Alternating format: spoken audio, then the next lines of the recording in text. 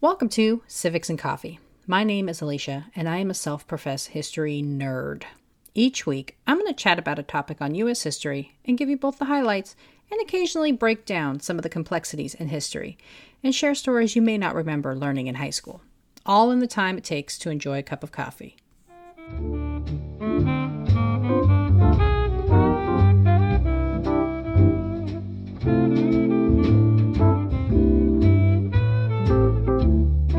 Welcome back, everyone. This week, we are going to war. And by war, I mean the French-Indian War, also known as the 7 Years' War. Yep, one war, many names. This was a war that in many ways paved the path towards revolution. I'm going to talk about why it has so many names, the French call it something completely different, who was involved, and why it was the precursor to the American Revolution. Grab that cup, everyone. Let's do it. The French-Indian War, as we call it here in the United States, took place between 1754 and 1763. Despite its name, it was not a war fought between the French and the Indians. The war gets its name from who the colonists were fighting while participating in the 7 Years' War, as it's known across the pond. Though the war started primarily as a conflict between the British and the French, numerous countries would be dragged into the conflict, including Prussia and Spain, and it would cause an explosion of debt throughout major European countries. The war began over a land dispute and would ultimately lead to colonists seeing themselves as not subjects of the crown, but as Americans, leading to the fight for independence. Prior to the start of the French and Indian War, Britain controlled territory mainly focused along the eastern seaboard, with a western border along the Appalachian Mountains, and extended from Maine through the area of Georgia. Seeking to expand landmass and area of influence beyond the 13 colonies under its purview, Britain wanted to push further west and sought out land in the Ohio River Valley. There was just one teeny tiny problem with this plan. The French had already claimed it as their own and had erected forts along the river's edge. The other minor issue at hand, while claimed by the French, there were those pesky natives again who lived within this territory and justifiably felt the land was rightfully theirs. Learning of the British attempts to expand westward, the French decided to send a military expedition throughout the area. Their goals were to reaffirm French allegiances, confer tribal assistance in maintaining French claims to the land, discourage alliances with the British, and impress the natives with a show of French military might. It was during this expedition the French started building fortifications along the valley, firmly planting their presence. The border along the Ohio River was fuzzy and undefined, and the British decided to try and claim the territory for themselves, sending a small force with a young, unknown soldier by the name of George Washington to communicate to the French the land belonged to the British. The French, in response, explained in no uncertain terms they were going nowhere. Upon hearing his report, the Crown made Washington an officer and assigned him troops to fortify the territory and expel the French by force. Unfortunately, Washington was outnumbered and was unsuccessful in his mission, forcibly retreating and hastily building a fort for protection, aptly named Fort Necessity. And with that, war was on. While this was the fourth war fought within the North American colonies, it was the first war where colonists would take a primary role. Great Britain sent redcoats, their military personnel, to lead the fight in the colonies, led by British commanders, a slight not unnoticed by the colonists also charged with fighting. While colonists were used to raising their own army, they would be forced to deal with outside and condescending career military officials from the Crown. With 45,000 troops fighting in North America during the war, the force was split evenly between the British and the American colonists. So where did the, quote, Indians come in? Both the French and British armies sought and received aid and assistance from different native tribes. The British received support from the Iroquois Confederation Nation, Catawba, and Cherokee tribes, though the Iroquois initially maintained a stance of neutrality. On the other side, the French were aided by the Wabanaka Confederacy and 6 other tribes. The members of each tribe had a choice of who to support. The French, who, due to their lack of population density, were seen as friendlier and less imposing to surrounding tribesmen. Also playing a role into their decision was how the French interacted with neighboring tribes. The French were more focused on their trading relationships and had an overall better relationship with their neighbors, building connections and marrying tribal members. The British, on the other hand, had been known to be excessive in their land grabs and brutal in their relationships. For many, the French were seen as the lesser of two evils.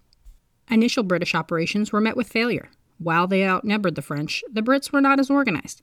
One of the worst defeats was in 1755, when the British commander Edward Braddock led 1,400 redcoats in an offensive to take the French fort Duquesne. Admittedly, I might not have said that right. Apologies. Despite warnings of the complexity of the river's edge, including warnings of losing the element of surprise due to the river's curves, Braddock proceeded on and was destroyed, losing almost 1,000 men in the process. Braddock, shot during the battle, was carried away in retreat by the young George Washington and later died from his injuries. In 1758, William Pitt was selected as Secretary of State for Britain and given charge of the war effort. Pitt, hoping to maintain support within the colonies, promised the war would be paid for entirely by the Crown and not be pushed onto the territories themselves. It would take until 1759 for the British to land a decisive win against the French and gain much-needed support from tribal nations. The victory came from a battle in Quebec, leading the Iroquois nation to drop its position of neutrality and join the cause for the English. Due to the sheer size of the Iroquois Confederacy, the assistance they provided proved pivotal in Britain's success with the land war. Most of the fighting ended in America by 1760, when British and American troops successfully captured Montreal in August.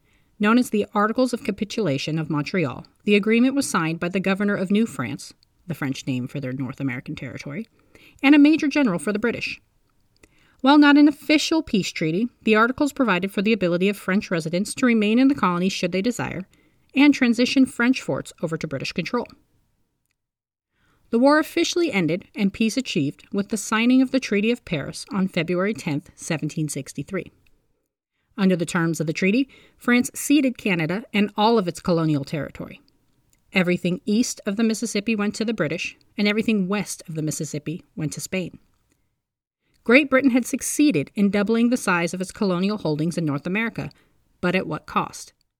As a result of the war, debt doubled and credit contracted.